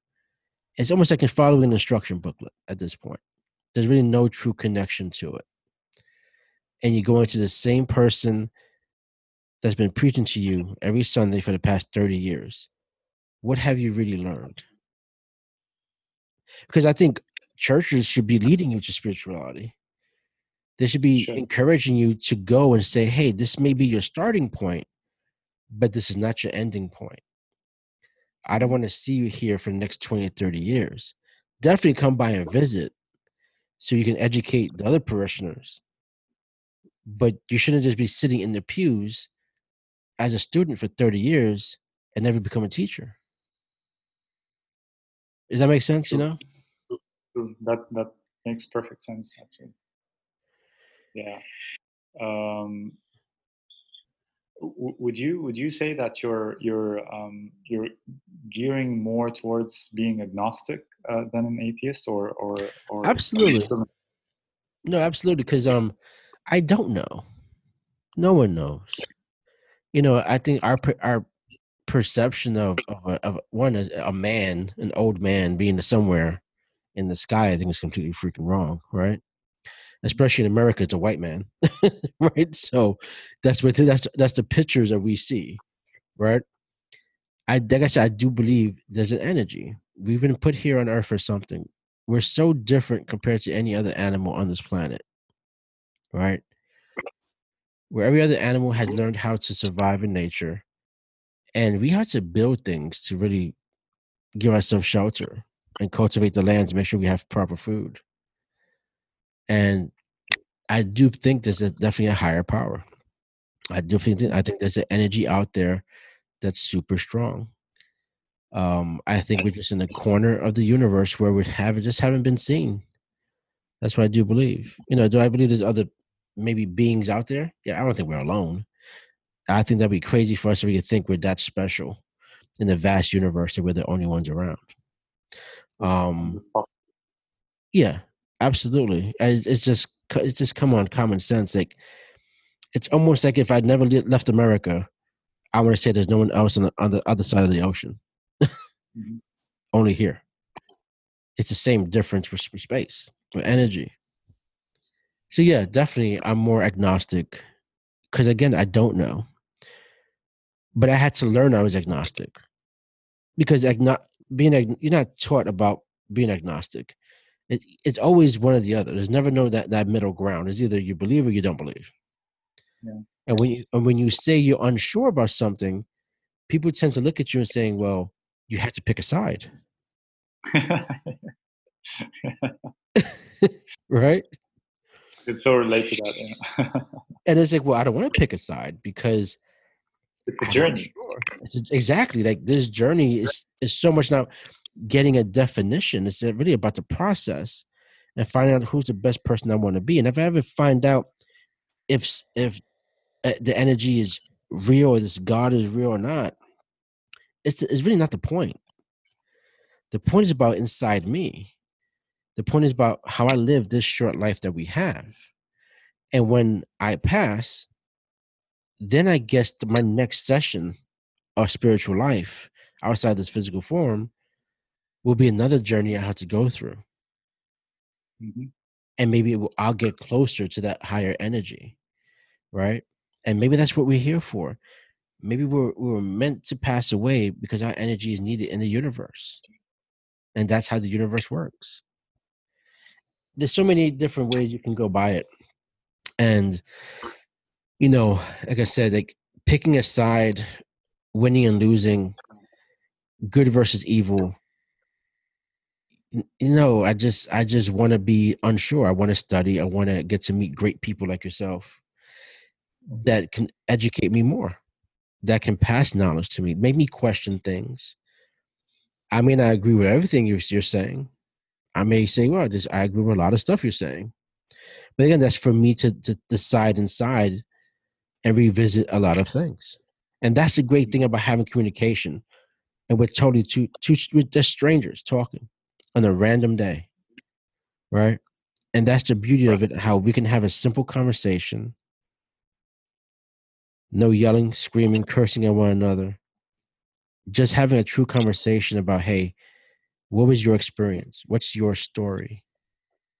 Mm-hmm. And that's what we don't do enough of, listen to people's stories. Because everyone has one. I was molested and raped at 11 years old. And that affected me my entire life. And it wasn't until my later years where I was able to just disclose that. Right? Mm-hmm. Everybody has a story. You can't assume someone's an asshole right away because they're acting like such. You got to find out why they're acting like that. Like I said, that the lady I said good morning to yesterday, she could have just broke up with her boyfriend. She could have just maybe lost a parent. Don't know. Right? But I ain't right away just curse her and say, women. No, I was like, okay, wow. Kept it going. As long as I know I did my part to pass my energy on, hey, good morning. Simple acts of kindness has to keep on keeping on. We can't afford to have people deter people who want to be nice. If I'm going to the local Dunkin' Donuts or McDonald's or whatever, I'm going to go ahead and pay for the person behind me just to give it back. Just to say, you know what? I don't know what their life is like. That may have just been the last $20 that they're spending. There may be she may be a single mom or a couple of kids working 2 jobs and she just can't afford it. You just don't know when you have a simple act of kindness like that and you share your energy with someone, what that turnout could be. As you said, like, as you go through your journey and you go through this process and you find your purpose, I need you to be louder and deafening with your purpose so everyone can hear exactly what your thoughts are. Every platform, every opportunity you have to present your story. Given, you have to make that a goal for yourself every single day. Where and how can I share my story? Who is willing to listen to my story? And the ones who don't want to listen, that's fine. Well, who are the people who do want to listen to my story? It's going to get to them regardless. You're right. They're going to hear of it or hear of you regardless of anything, whether they like it or not. There's just things I don't want to hear about, but it still gets to me somehow, right? No matter how much I want to avoid something, it still gets to you.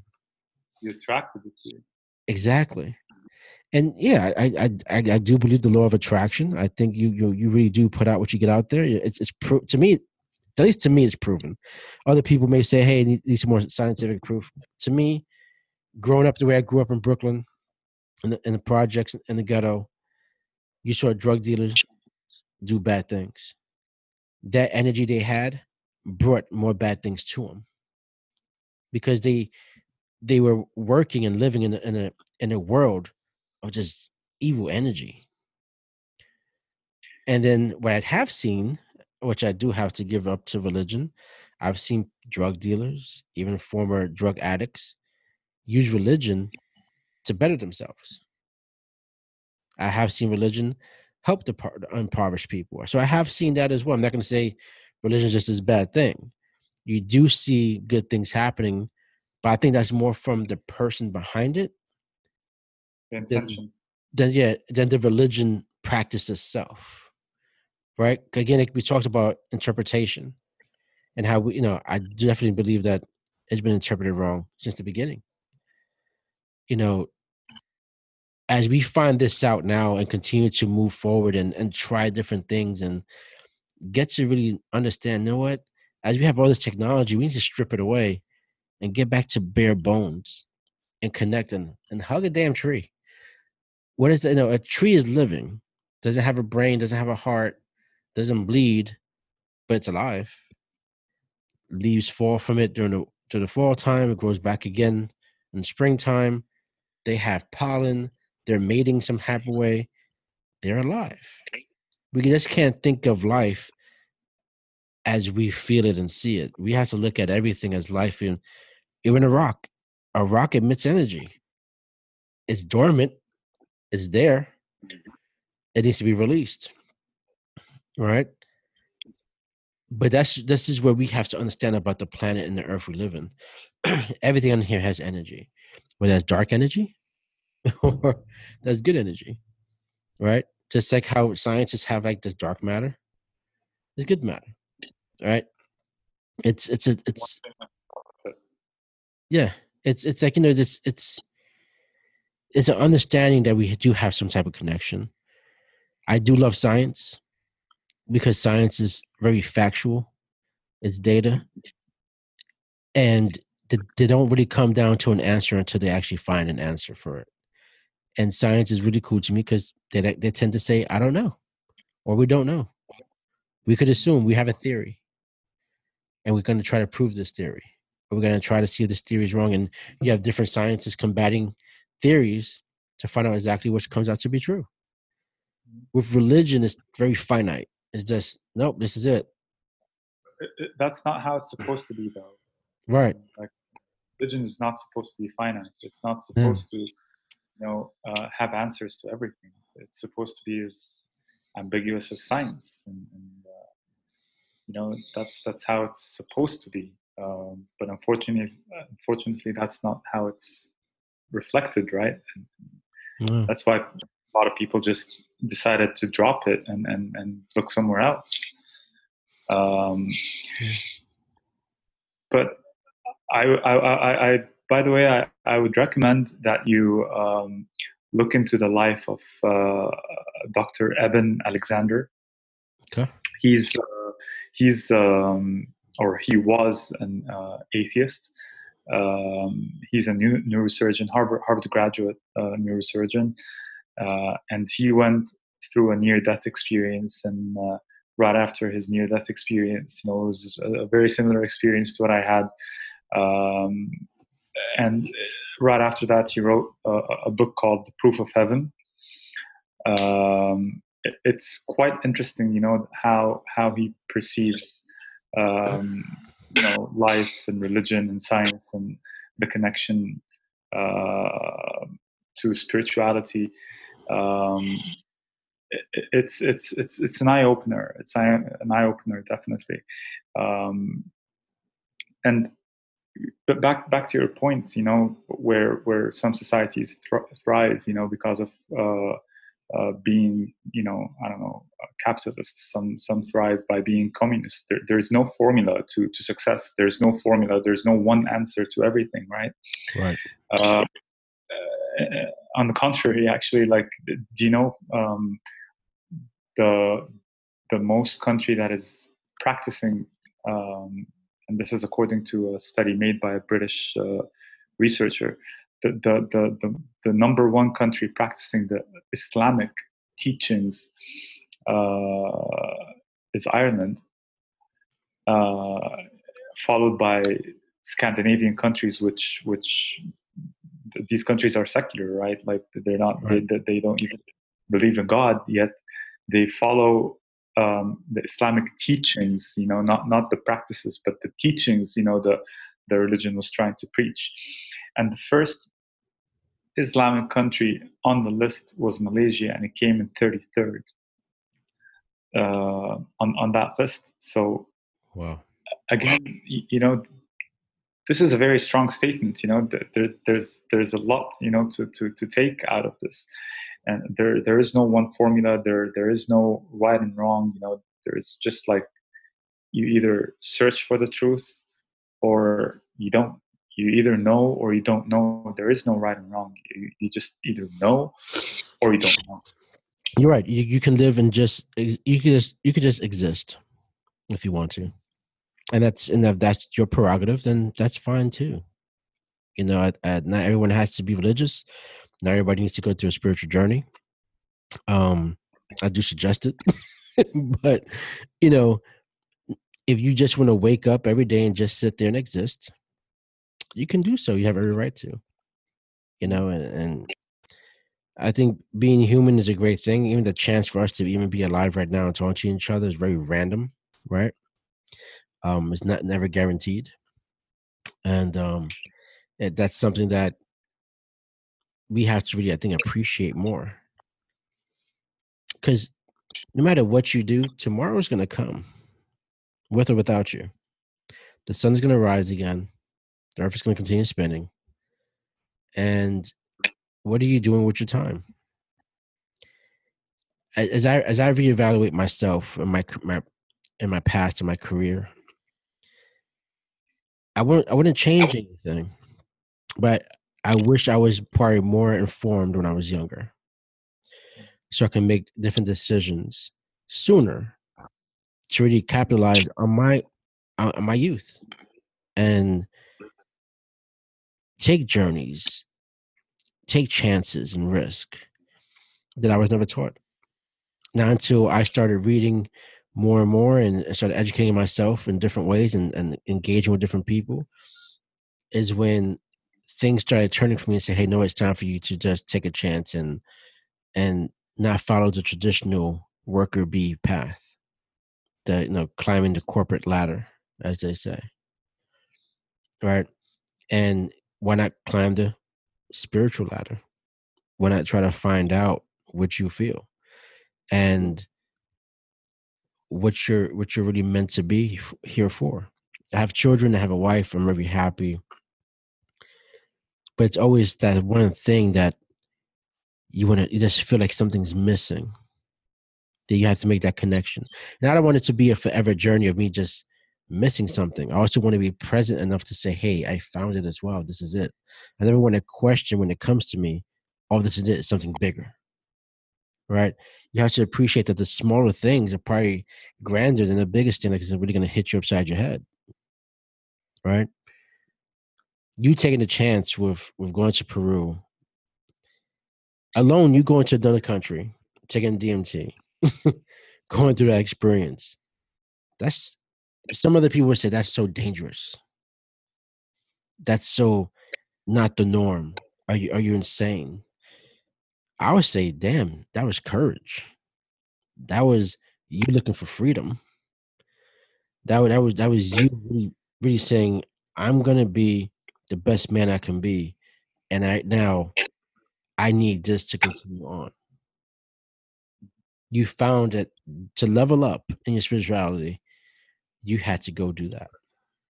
Mm-hmm. I was That was searching for answers. absolutely that was for you. That was what you particularly needed, and no one can discount that. No one can take that away from you. They could talk shit about it. They can't take it away from you. You know, not at all. I think you're brilliant. I really do. I think what you're providing is definitely more questions for people to ask, which is great. That's what people need to have. People need to be asked more questions and challenge themselves. And I think that's exactly what you're presenting here. Mm-hmm. Absolutely. Absolutely. And this is definitely what I'm planning to do next, and find every single opportunity to present and voice my intentions and objectives, preset objectives, and it's something that I will continue on doing for sure. Thank you for providing me this opportunity to share my experience. No, of course. My goal is to speak to people all over the world, and I didn't think I could last year. I started this podcast by myself, talking to myself, and I wound up waking up one night. I did have a dream that my dream was that I was in person talking to people, almost like a documentary style, just getting a story, just having a basic conversation in someone's living room. And I was like, well, I can't do that right now. What's the next best thing I can do? Let me find people that's willing to come on. And I Human wasn't trying. connection. Yeah, and that's what I did. I actually went on Instagram, and I wasn't looking for somebody who had 100,000 followers or 1 million followers. It was about real stories, stories I was interested in as well, stories I could learn from. This is my university right here. All my guests are my professors. All my guests have taught me something, no matter what stage or difficulty or happiness that they have in their life. They Every person I've spoken to has left an impression on me, and that's what I'm going for. This is my way of educating myself and learning and expanding my thoughts and challenging my thinking and making it grander. And as I continue to go on, my goal for next year is to hopefully maybe I'm with you face to face and we are Oh, that, talking in the living room, recording it and reminiscing how we had this exchange. And going after your experience as you further go through your experience and talk about that next level you're hitting. I know that's going to happen because I'm going to make that happen. I'm going to put that energy out there as we've been speaking about energy. And what is your next move? The book is out, right? People are out. You need to go to Amazon. It's on Amazon. You need to go ahead and buy it. Um, I have my copy coming.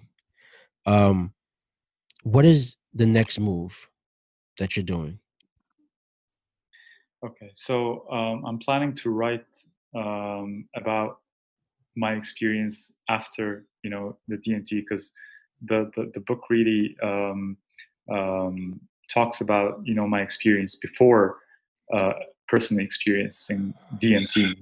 It's based on research, of course, and now I'm planning to write about my own experience and how I can connect it on a personal level and make it resonate with people more, on a more intimate level.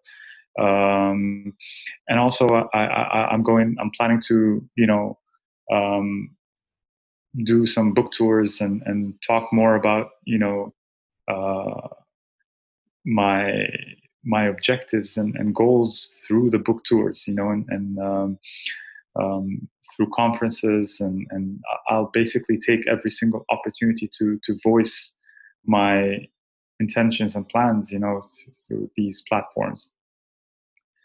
Um, I'm also going to put together a lot of studies that can support, the evidence presented in the book.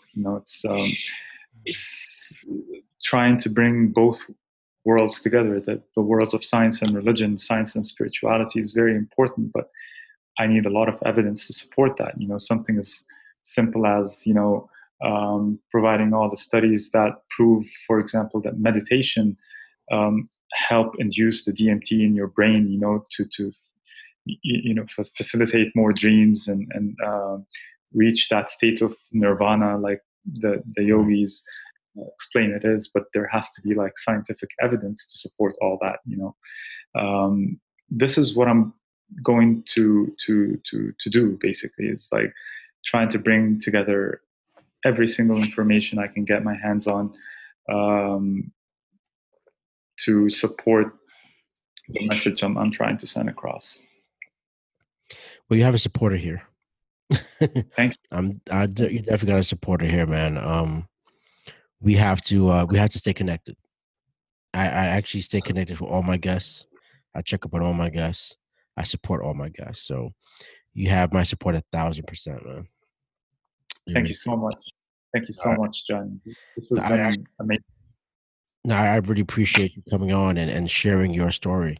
I think this is an amazing story that opens up a lot more questions. And I definitely want to have you a guest in the future. So we can, talk more in depth about this and um, really get into your book even more, and about your new book at that as well. So hopefully that'd be the first place you come here to talk about your new book. So as it comes out. And hey, anytime you feel like you need to just get something off your chest, hit me up. We'll put you on. It won't be a problem. Thank you so much. That's a pleasure, actually, meeting a person like you, and it's been an honor talking, and voicing my opinion in your show. And I'm pretty sure you'll go far, man. Like what you're doing is amazing, and for everything there's a start, and who knows where this can go. I'm just focusing on the stories, and you're clearly passionate about what you're doing as well. So yeah, I am, and I study, I read, and to make sure if I don't know something, I say I don't know, and I study up on my guests, and I truly follow my guests, and my goal. I just got home, from work at 4:00 in the morning to have our podcast 11 a.m. So sleep was not non-existent. I am passionate about it. I feel like this is my purpose, to really give some type of platform to brown and black people. Honestly, I think that it's huge. I'm Hispanic. I'm Puerto Rican from New York, and just giving other people opportunities, especially to be heard from different cultures from around the world at that. And not just being single track minded or staying in your lane, that they say. I hate that saying, stay in your lane. I don't want to stay in the lane. I want people to erase the lines, be brave. If you want to get off the exit, figure it out, get it off the exit and explore. If you want to get back on the highway and continue your journey, get back on then. But we need to really show the next generation that exploration within themselves, within this world, within their country, challenging their own people and culture to think different, to be different. And sometimes maybe you don't challenge it, because maybe it does work. Maybe because that's who your culture is and that's what it is, and it works out fine. That's what you love about it. But just to expand your culture and evolve it to a way that makes sense, right? Not just for you, but for many other people. The platform is for the people, and that's what I have it for. Johnny No Represents platform for the people, and it's going to be here. It's going to be here for a long time, as like I said, and I make no money from it. It's not even about me making money from it. It's about me really gaining knowledge from these stories. I enjoy it. I want to make sure everyone else enjoys it, and so they can learn from it and go from there. If I can one day get paid just so I can do this, wow, that'd be amazing. I can leave my job and I can just focus on this and have more guests, more stories, and really make this my 9 to 5. And I would love to do that on a consistent basis. But right now, I got to share my energy in many different ways. Plant the seed, man. Plant the seed, and it will manifest one day. Absolutely. You got to have goals, and you just have to have a lot of execution behind it, right? A goal with no execution is just a dream. So, definitely going to go ahead and continue the execution of it. And like I said, I'm going to follow you, support you, and make sure that you ever need a ear for venting, pleasure or displeasure, you just hit me up, man. I got your back on that. Thank you so much, Johnny. So it's been a pleasure, man. It's been a pleasure. Yeah, thank you, man. I held you up long enough. Thank you for coming on. And audience, you have to get this book. Please show your book one more time. Make sure we get that up there. And speak so the the camera could go back on your book again. Say what? What's the title of your book? Beyond the Prison of Beliefs. There you go. And they can get it on Amazon. Yeah, they can get it on Amazon, Barnes and Noble, lots of different platforms. It's actually on 16 different platforms, so it's like everywhere. You got to make it Audible, because I'm into Audibles now. So yeah, I am planning to do that. I am planning to work on that, actually. Yeah, you need to, because that's why I do what I work out now. I'm listening to audiobooks when I'm working out. So yeah. All right, I'll put that into consideration. I was actually considering that, and I definitely look forward to hear your opinion about the book. It's absolutely. It's on the way. It should be here, I believe, on Tuesday. So I can't wait to get it, read it, and it's, I said, 100% support. So you have a good man. Thank you so much for joining the Johnny Nomad Presents. And today we presented spirituality with Ahmed. Thank you so much, man. I appreciate you. All right, stay in touch. Bye. Yeah, we'll do. All We'll right. do. Bye.